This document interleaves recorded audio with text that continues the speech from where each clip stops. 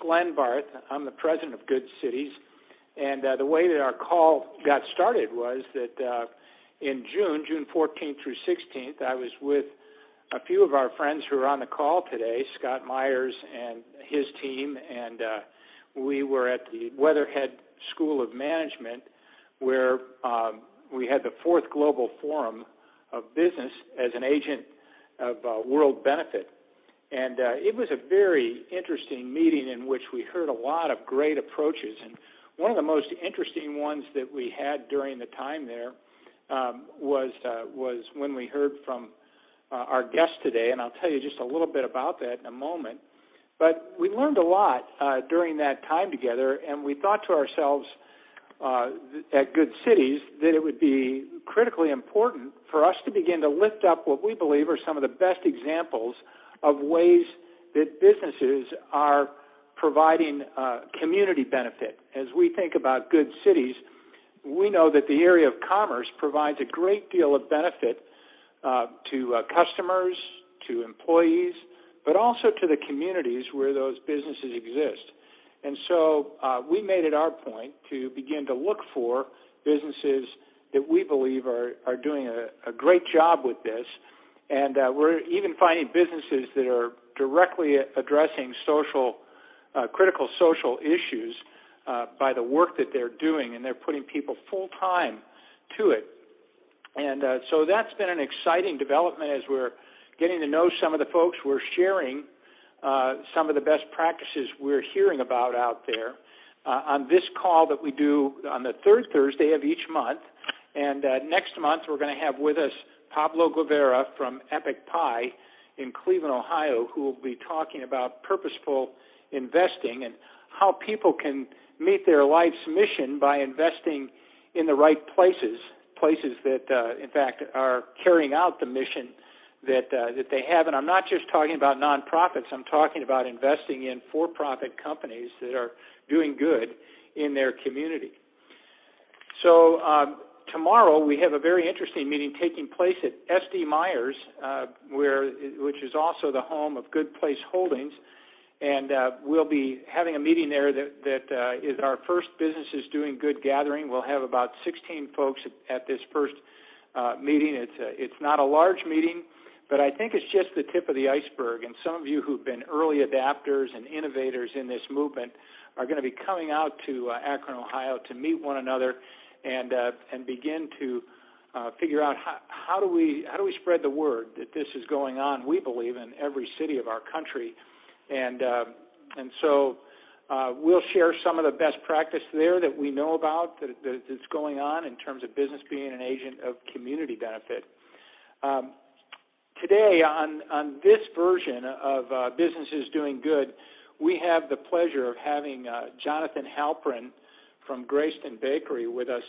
And Jonathan was at that meeting in Cleveland at the Weatherhead School of Management that I mentioned earlier in the call, and he made one of the most compelling presentations that we heard during our time together. And from the moment he made his presentation, I think our group with Scott Myers and his team made it a point to spend time with Jonathan because we loved the concept that he promoted, which was called open hiring, and it still is called that.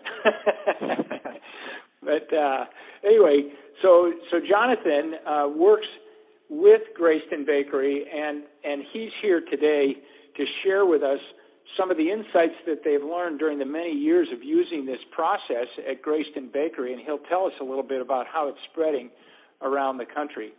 So, Jonathan, welcome to the call, and again, I'm just going to jump right into it.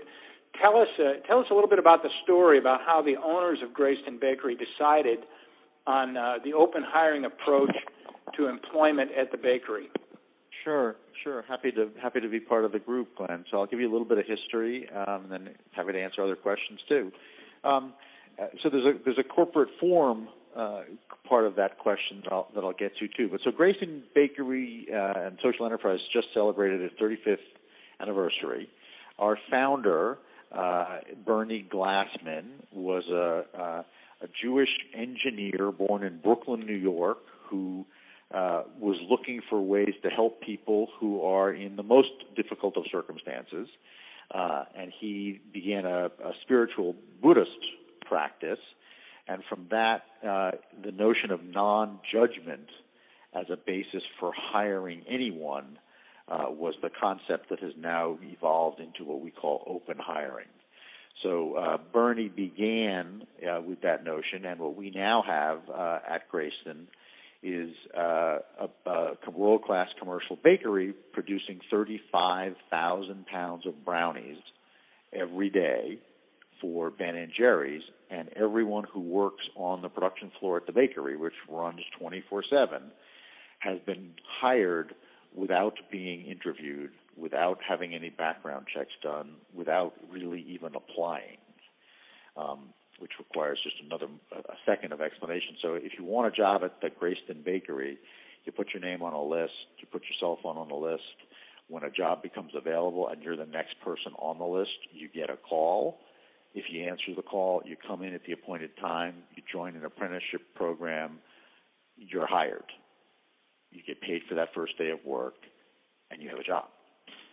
There are no questions asked. So that is open hiring, born out of the Buddhist principle of non-judgment. If it's interesting to people, I can spend a minute on the ownership form, because we're a benefit corp, New York State's first registered benefit corporation. The mission is open hiring, and the ownership of the commercial bakery is held by a nonprofit foundation. I can go more into any of those details and share more, but that gives a first slice, as it were, of what we do. Yeah, well, thanks. And as we prepared for this call, I shared, Jonathan asked me, well, Glenn, you're an ordained minister, and I'm interested in how you're going to approach this, because this came from a Buddhist position of non-judgmental practices in hiring, really coming from that notion of not judging. And I told Jonathan, I said, well, we're really comfortable with that because we serve a Jewish rabbi who taught us not to judge as well. And what we're always looking for at Good Cities are the best practices out there, and we believe open hiring is one of those. And to us, we're thrilled that you're doing it in Yonkers at Grayston Bakery. So tell us, why does this open hiring approach matter in our world today? Yeah, there's a whole number of reasons. So we think that creating opportunities for people who want to have a job such that they can experience the dignity of work is transformational. And we know from our experience that it's transformational, or it can be, not in every circumstance, but that it can be transformational for a single person, for that person and their family, for that person in their community, and for the organization that they join.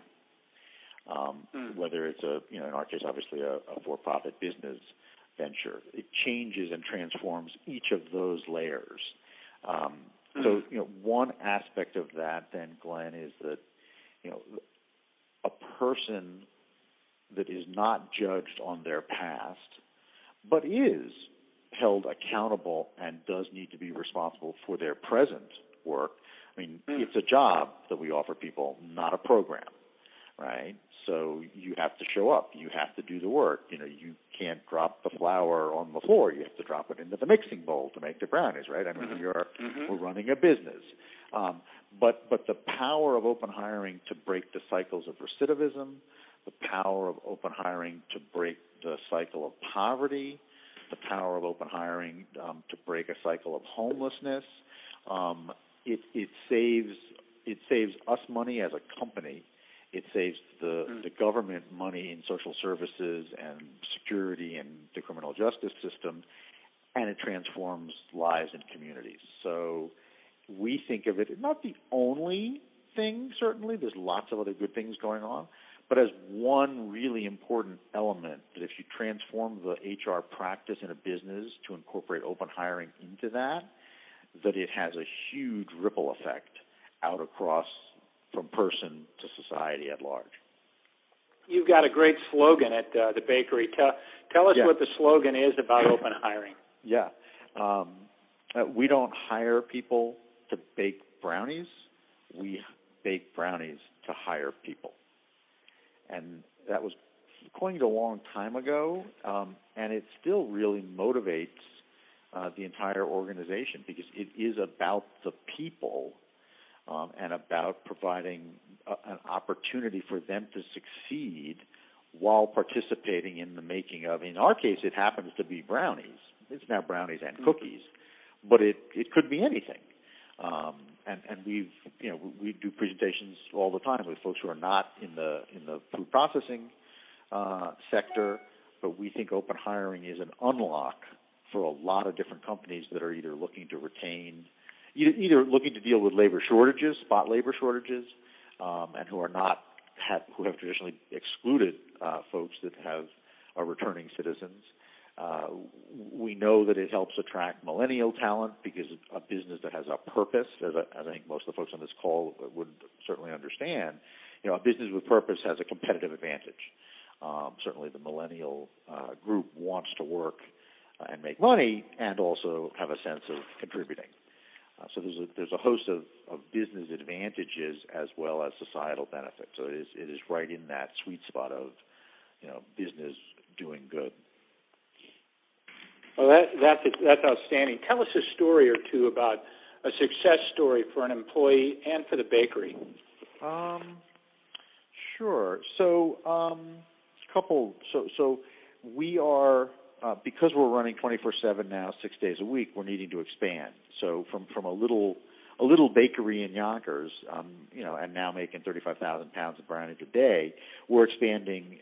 So a business success story is expanding and putting up a plant in the Netherlands, in part to meet European demand from Ben & Jerry's, but also to free up capacity domestically to meet the demand from other customers and clients. So at a business level, that's a pretty significant step. And we are quite proud that with a population that came to the bakery initially without any training, without any necessarily set of skills, having worked in other food processing facilities, and without interviewing any of them, we meet the Unilever standards for product safety, for productivity, for food processing, all of those things, and that's a pretty high bar. It's a pretty serious set of standards.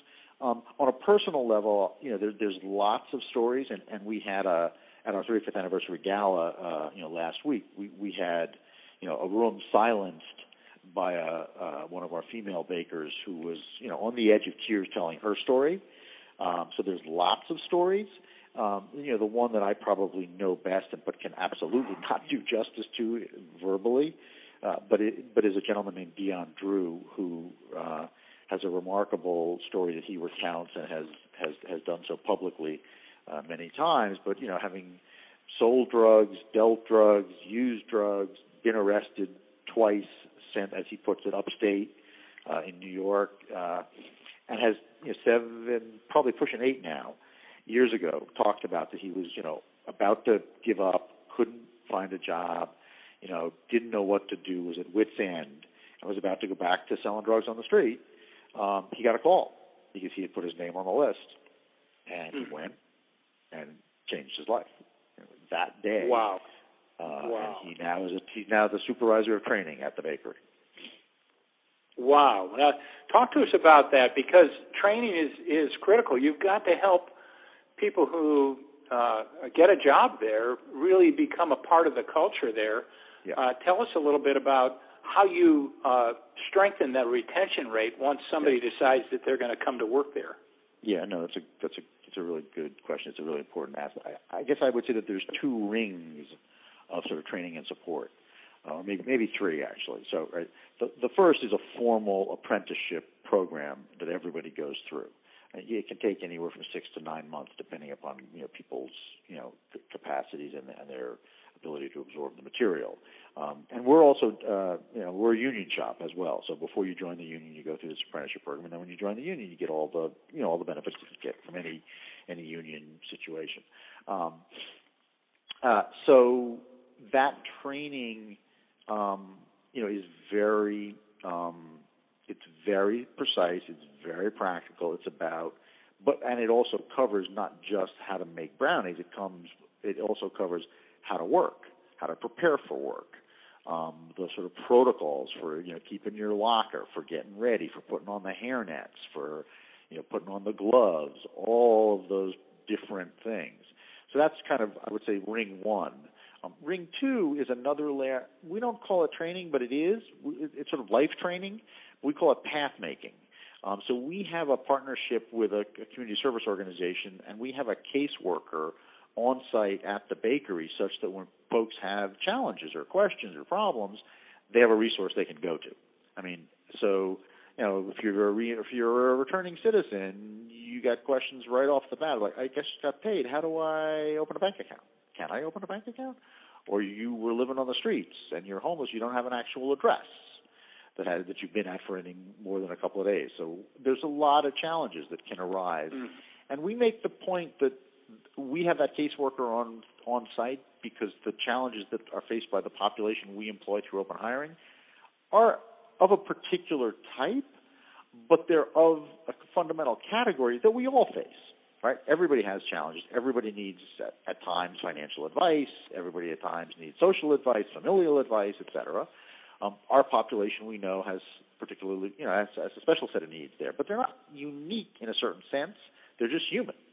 So that's the second layer. The third ring, if you will, is it ties into path making, which is a set of community programs that are open not just to the bakers, but also to the community at large. And those vary from time to time, and we think as we work with other companies, they also will vary from place to place. But for us now, it includes some subsidized housing. It includes a childhood early learning center.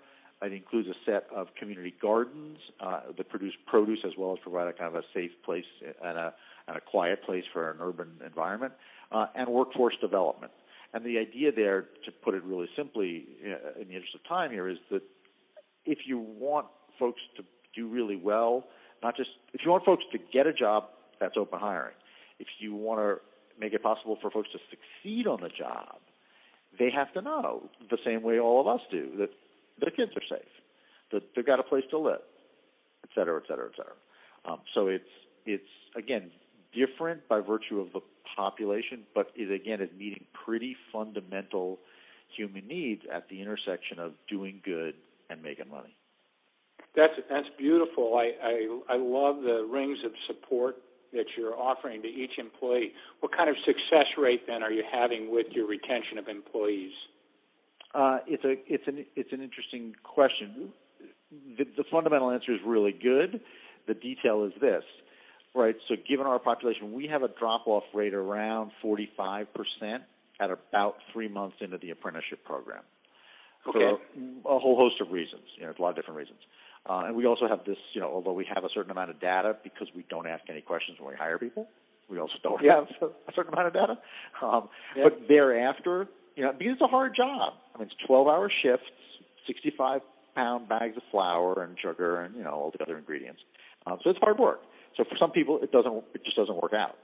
Thereafter, once people get through that moment, our retention rates are way, way higher than the industry averages. And we've got folks that have been at the plant for, 12, 15 years, which in our business is pretty unusual. Well, that's very significant, and it's great to hear how this is working. Tell me, it sounds like to do open hiring, companies need to provide additional support services.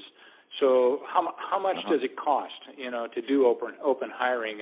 What kind? Well, I suppose it depends on the size of the company. Yep. But can you talk in terms of a percentage? I don't know. Yes. Sort of one key indicator is a great follow-on to the point.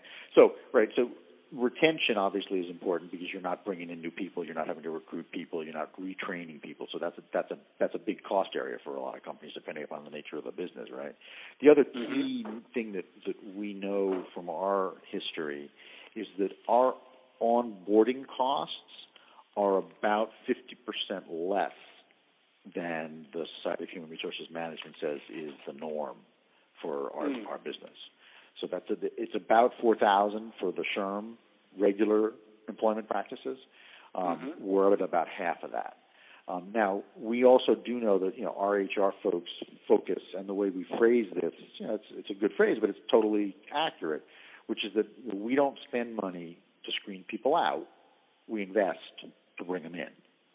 Right? So there's I think it's about $4 billion annually spent in the U.S. just on background checks of all various types, right? So we don't do that. We have none of those costs, right? So we're not advertising. We have a waiting list of, I think right about now it's about 400 people waiting for a job. So we don't have to advertise. We don't have to recruit. We don't have to screen. We don't have a bunch of people sitting around looking at resumes. Yeah, so you're saving money on the front. You're saving money on the front end. Right.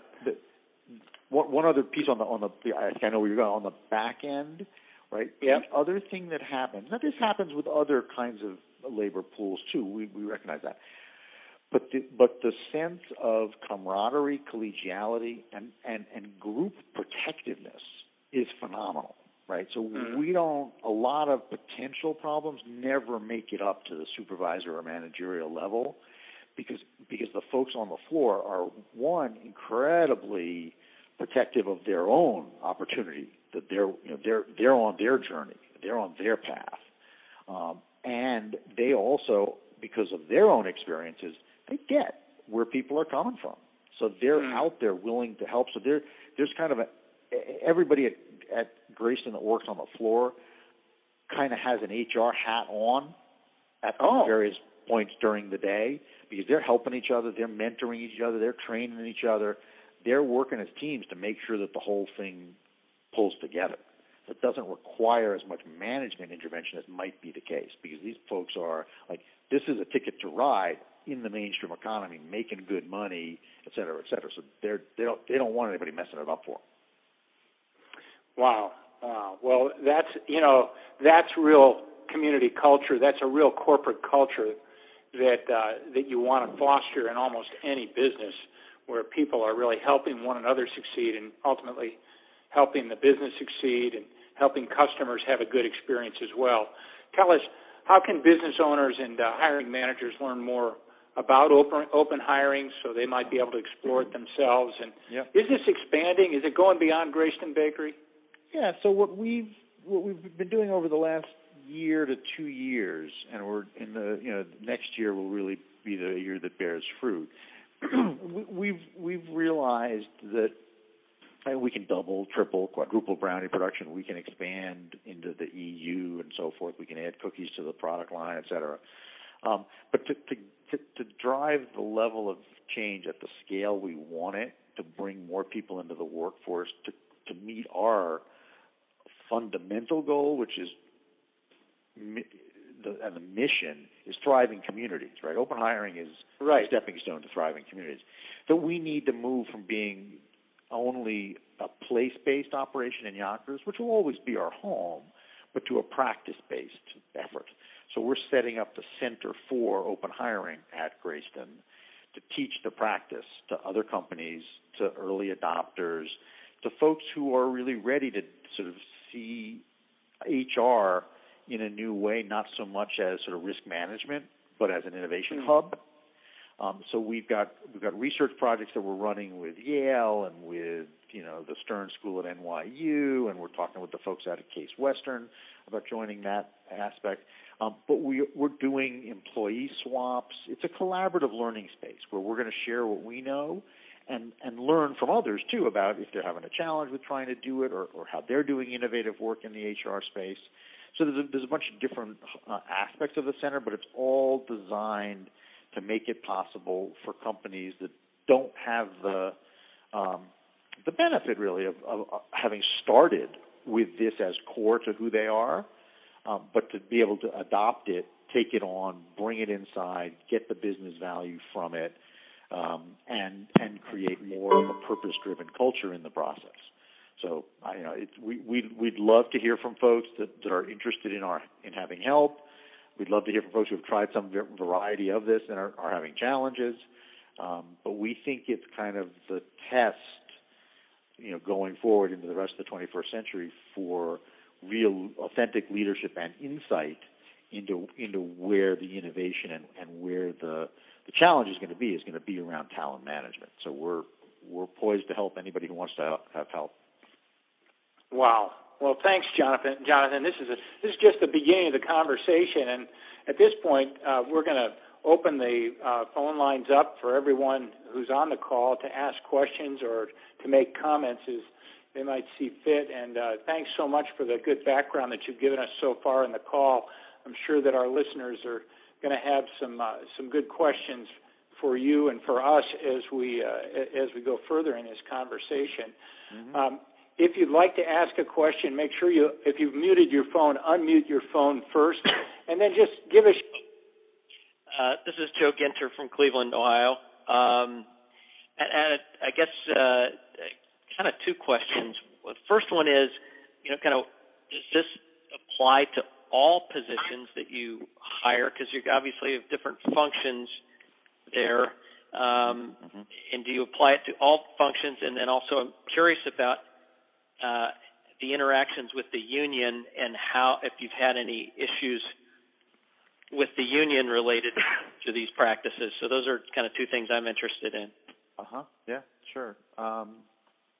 So every position on the production line, from introductory baker to the forklift operators, the folks that work the warehouses, as well as the actual bakers, packers, all of that stuff, yes, that's 100% open hiring. Now, that is the production line, right? We have a chief engineer. We have a general manager of the bakery. And we have, social workers who run the Childhood Early Learning Center. Those are not open hire positions. So not across the enterprise, not everything is an open hiring position. We are, but sort of a quick aside though, or not really aside, but there are folks, for example, who've come through the open hiring or through the workforce development who are in junior level administrative positions. And we're pretty conscious that folks might well decide, this is great, I love having a job and the money and the purpose, but I don't really like baking. So we do then have essentially through the workforce development work, essentially an outplacement kind of operation where we try to help them move on to another job. We think that there are some easier, some harder fits for open hiring. There are certain kinds of sectors where you can train people pretty readily, others where it takes a lot more training. We're well aware that, we're not training neuroscientists, right? We know that. But we think it's got a lot of application in a lot of, whether it's a mailroom or it's a physical manual labor job. And there are all kinds of regulatory issues in different states and whatnot that have to be addressed as well. And your second part of your question, which I like. The union. Any issues with the union? Yeah. There are. I mean, the basic answer is the union loves us. So there are very few issues. They love telling the story. I haven't actually sat in on any of the negotiations that are, the periodic meetings that are inevitable. So I'm sure there are some challenges that arise around that in terms of who's allowed to do what and that kind of stuff. Right. But I have not heard from the general manager nor from Mike, our CEO, who I've been working going on 5 years with Mike on various strategy things and now more operational. I haven't heard anybody. The kind of things that often come up where managers like, oh man, the union is like, they're really busting our chops about this, that, or the other thing. I'm not hearing it. Okay. Thanks. And I guess I can just add that we are also dealing through again, because we're trying to work across the board from U.S. Chamber of Commerce, Association of Chamber of Commerce Executives to the NAACP and the AFL-CIO, we work with all of them. Those are like real work with all of them. The AFL, is very keen to sort of show our model, and we're talking with them now about doing joint union management presentations around the country, through various forums to show folks how this works.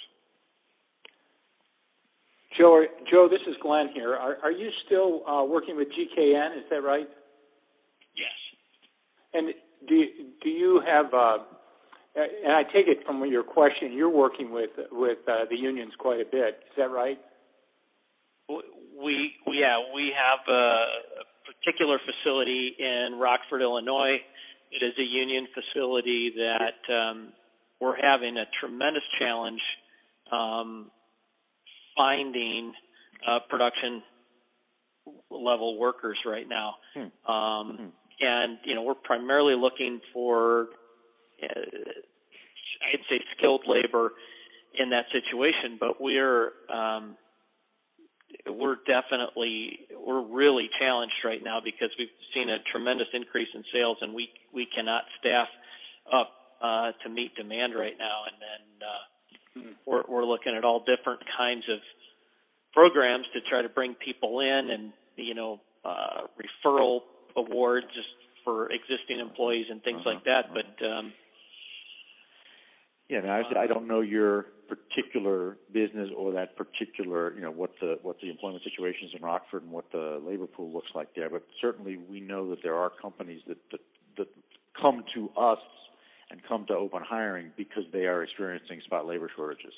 And I don't know what level of training, is required to bring your folks up to speed, but there's a labor pool of roughly 700,000 people just in the folks that are returning from having done their time in prisons every year. So that's a big labor pool to ignore. Again, I don't know how it plays out in Rockford. But happy to talk further offline if that could be helpful. Jonathan, one thing that might be helpful would be, let's say that Joe really wants to pursue this line, or that his company decides, hey, this could be interesting for us. How would they get started trying to do open hiring when they haven't done it in the past? Yep. Yeah, so, there's a couple different ways that we are set up to do that. So companies are beginning to join the Center for Open Hiring, which then gets a set of services and whatnot that come to the company. We can also work and are working with companies one-off via consulting, fee-for-service contracts. We do employee swaps. Probably before an employee swap, we'd want to work with a prospective early adopter a little bit on an assessment, right? So what's the size, what's the scale, what are the demographics, what's the line of work you're in, what's the culture? We have a protocol for how to help a company think through what's it doing now and what would open hiring mean. But there's a host of ways we can help, and we'd be pretty candid with you if the situation is one where it's like, it doesn't look like we really got much to offer you. We'll tell you that pretty quickly too. Okay.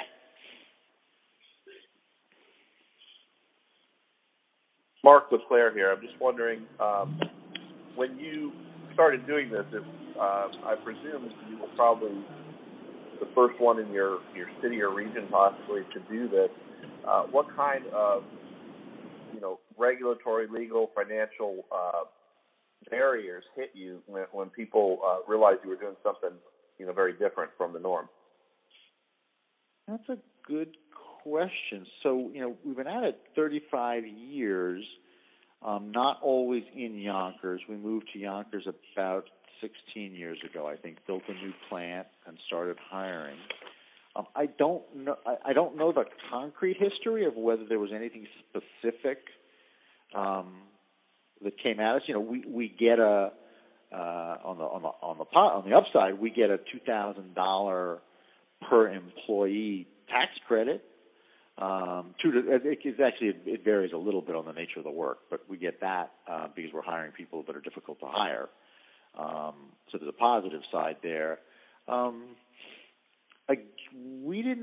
Everyone comes through open hiring, we did not have the experience that we know some folks that have tried this in various ways have of existing line workers going like, whoa, wait, well, I don't want to be working next to someone who, this, that, or the other. So that was never an issue for us. Our folks, so it's union, insured, we've got all of the standard pieces in place. I don't know that we had any. I've never heard anybody in the company talk about additional sort of regulatory hurdles, problems with our insurance companies, any of those kinds of things coming up for us. Now, again, we've been at it for a while, but I've only been involved for about 4 or 5 years. There might have been things that came up, but I'm not that I'm aware of. Yeah, thank you.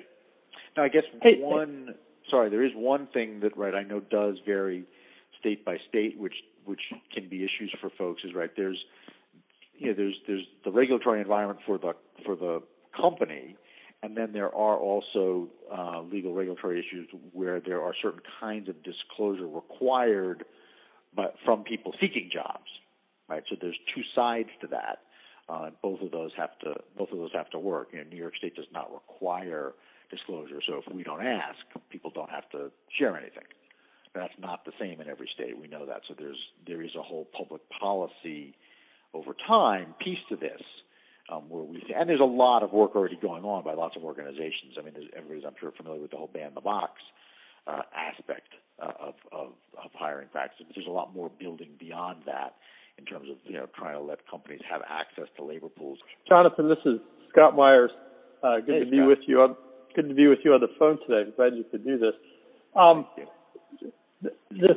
The part of what you do that catches everyone's attention is, of course, the open hiring, and you lead with that. You say we have an open hiring practice. Yep. But as I understand it and hear you talk about it, maybe a more accurate description of what you do is a massively intensive training program that is so effective we're able to engage in, oh, by the way, open hiring. Interesting. Because somebody can't just start off as you described today. Somebody can't just start off and say, "Well, we're going to start practicing open hiring and figure it out as we go." Do you find that the people who express an interest,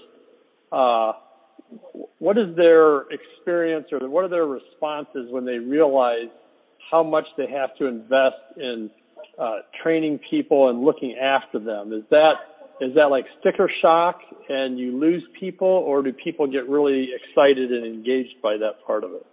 That's a really interesting question, Scott.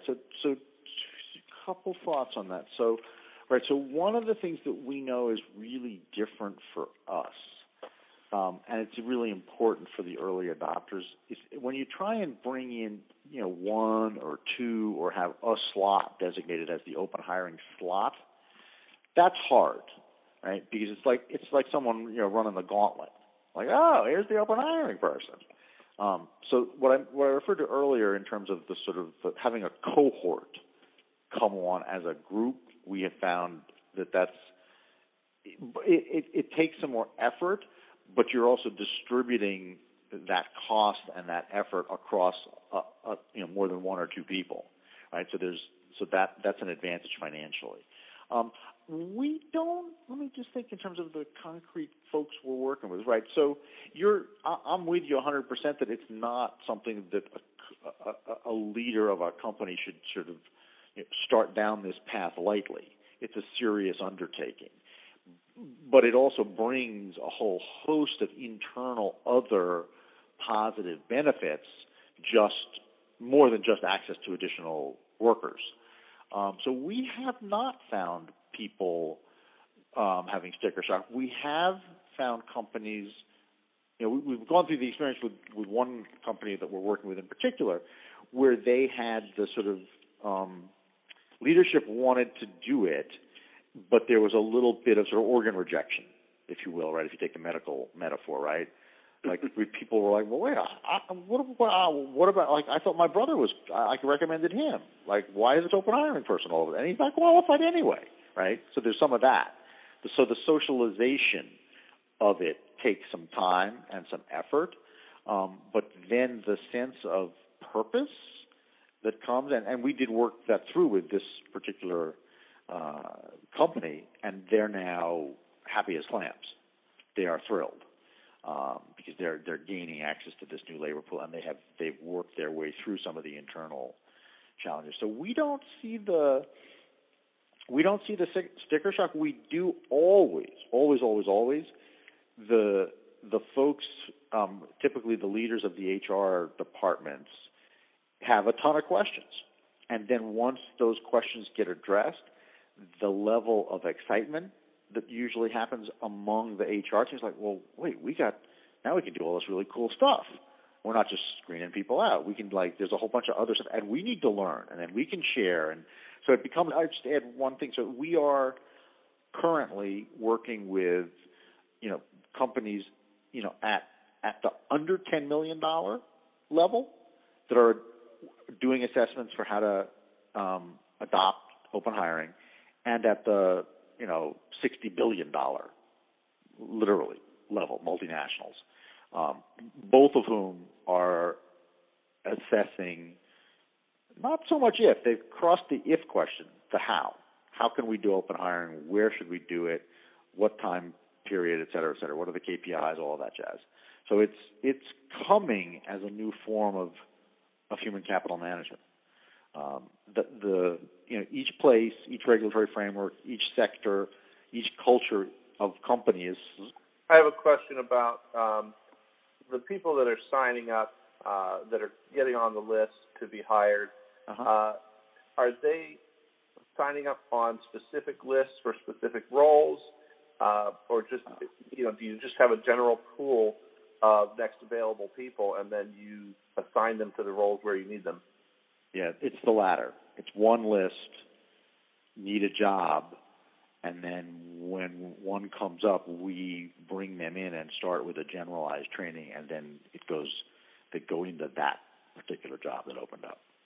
Okay, I guess then my follow-up is, I presume when new positions open up, especially higher-level positions, that you have maybe first approach your existing workforce and look to hire from within, promote from within? Yes. Yep. Right. So when a training or a managerial position. Tell us about the kinds of backgrounds that you discover as you're, as people come on board. I mean, you did talk about reducing recidivism, which tells us, you're hiring people who may have a criminal background and have had a hard time getting a job. Tell us about others who maybe have come into your midst and they had other reasons for not being able to get a job. Right.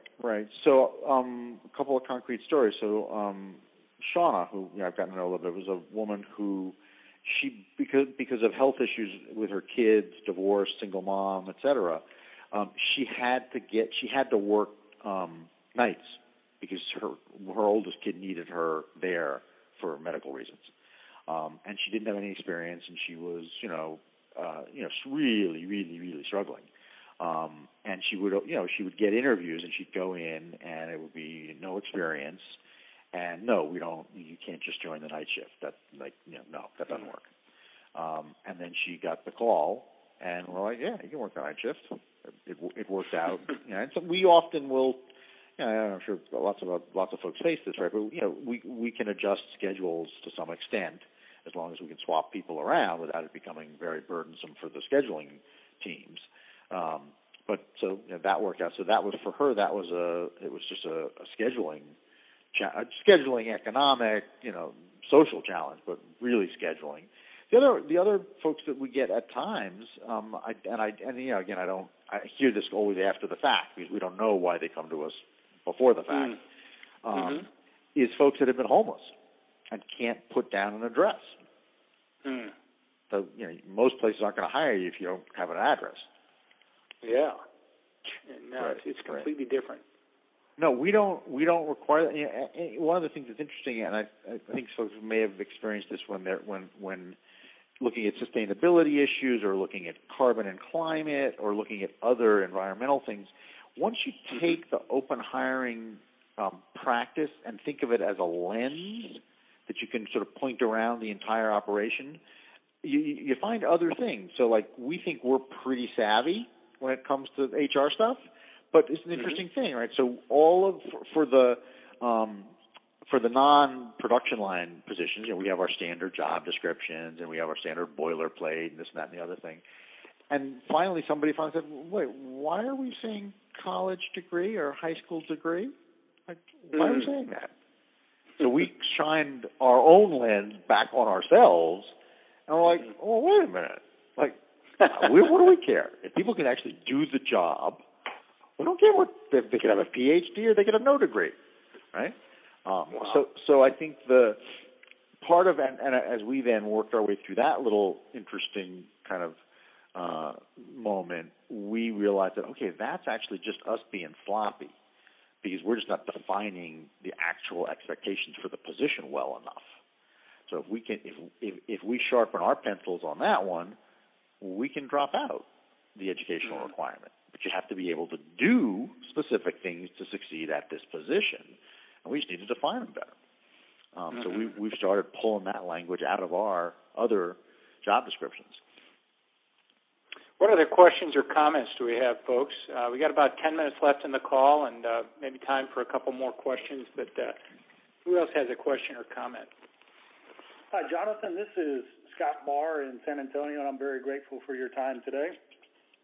Thank you for yours. And I had 3 questions, actually. Could you speak to the ownership structure you mentioned earlier? And then also to the Wisdom Council?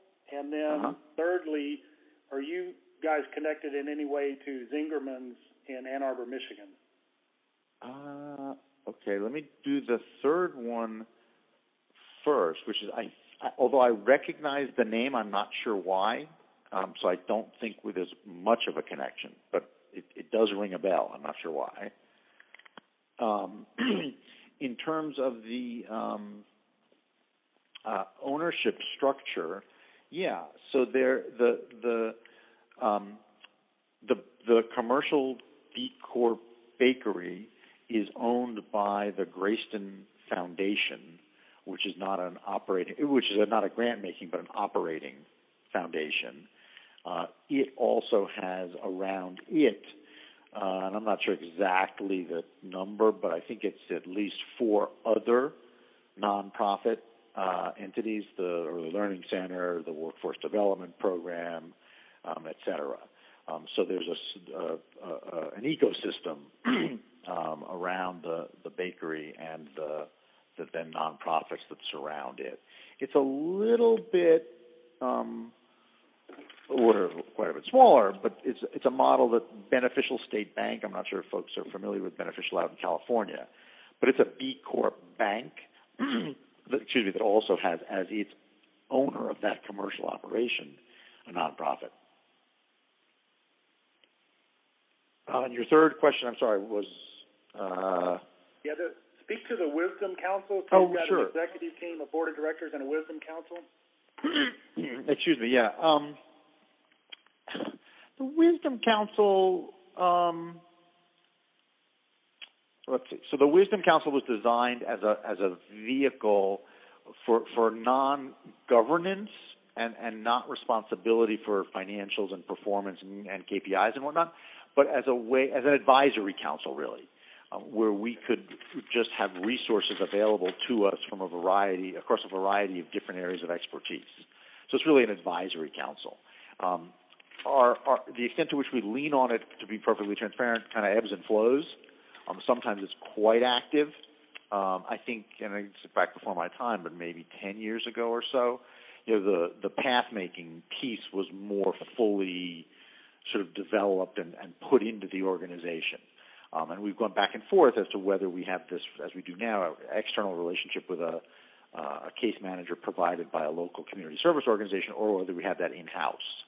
But I think, so we lean on the Wisdom Council for sort of advice and recommendations without having the expectation as a board of directors would, that they have actual responsibility.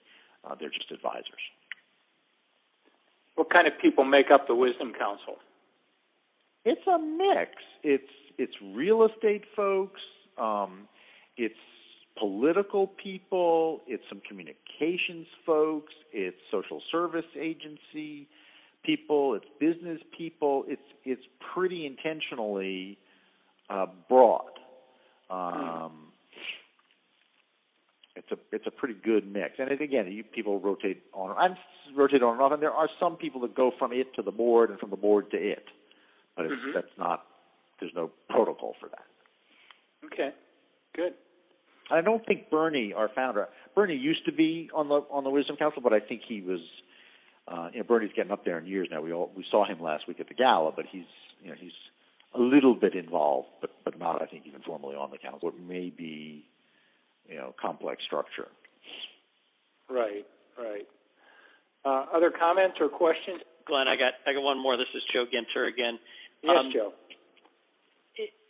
Are there any minimum requirements?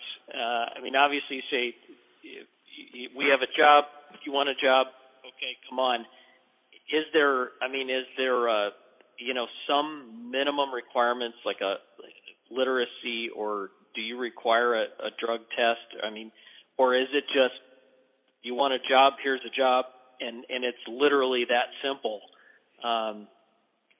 Or is there some minimum requirement that once they come in day one that we kind of you do some base level assessments? I don't know. Two different but very linked questions. The only other thing we ask is, can you lift 65 pounds? And that's it. Now, I've often been asked, well, what if people say no? Do you turn them down? I think the answer is we wouldn't, but it affects then this sort of the second layer question of, well, then certain kind of jobs aren't going to make sense for you because you can't do them.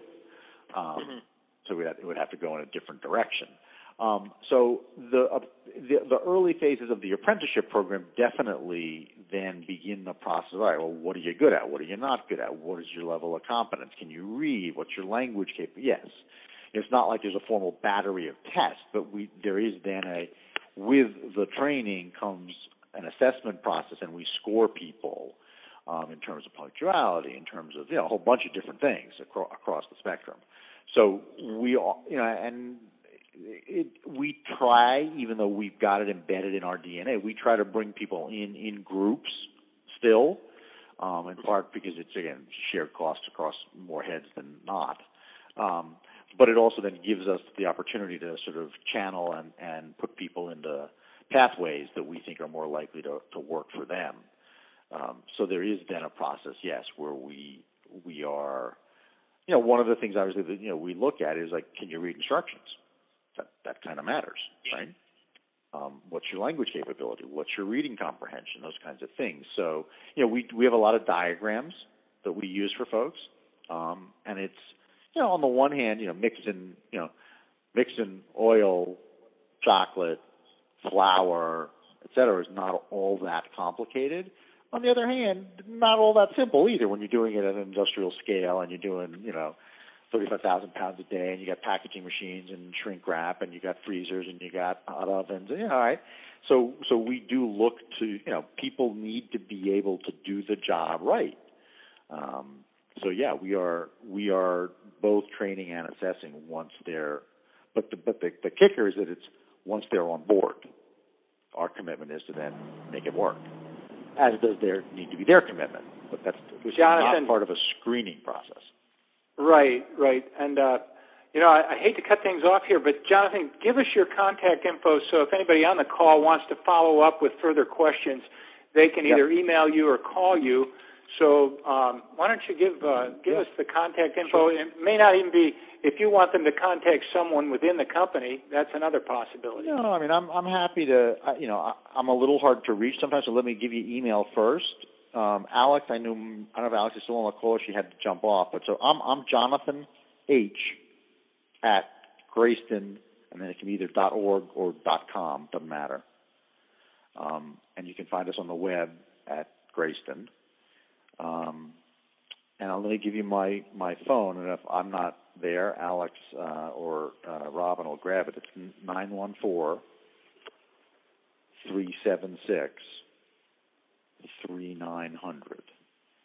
I'd be happy to answer questions or talk through other things with folks that are of interest. Well, Jonathan, this has been a pleasure to have you on the call today and to have all these callers too. It's good to get these good questions, very practical questions, Jonathan, for you today, and you're doing something I think that really is benefiting Yonkers. And I'm not sure where your European bakery is going to be just yet. What country is that going to be in? It'll be in the Netherlands. In the Netherlands, all right. Yeah. And so it's just, to me, it's exciting to know about a process where people who didn't feel they had any opportunity now feel like they have an opportunity. And once they come in and feel loved, accepted, not judged, they begin to become a part of a protective community that helps others succeed. Yeah. I love that about what you're doing. And so, Jonathan, we're just going to close our call today, as we always do, with a word of prayer, and we'll pray for the good work that's going on at your bakery and the expansion of the open hiring concept as other companies take it up. So let's just take a moment and we'll come before God. God, we thank you for this call today and for this opportunity to hear from our friend Jonathan Halpern and the good work that he's doing with Grayston Bakery through open hiring, and the good work that the folks at Grayston Bakery are doing. We thank you, God, for the ways in which this whole process has developed and for the 3 rings of support for a new hire when they come in. We ask, God, that you would watch over these processes and that you would give success to those who haven't had great success in employment before. And we do pray for the spread of this kind of practice in other communities so that those who are looking for a job and have been shut out other ways might have a new opportunity and a new hope for a living wage and economic prosperity in their community that perhaps they didn't have before. We thank you, God, for this time and for each person who's been on this call. We ask for your guidance and leadership in our lives as we seek to contribute good to each of our communities. Amen. It's great to be with you all today. And Jonathan Halpern, thank you so much for what you've shared with us. We look forward to our next month's call with Pablo Guevara from Epic Pie talking about purposeful investing. Great to be with you. Have a great day.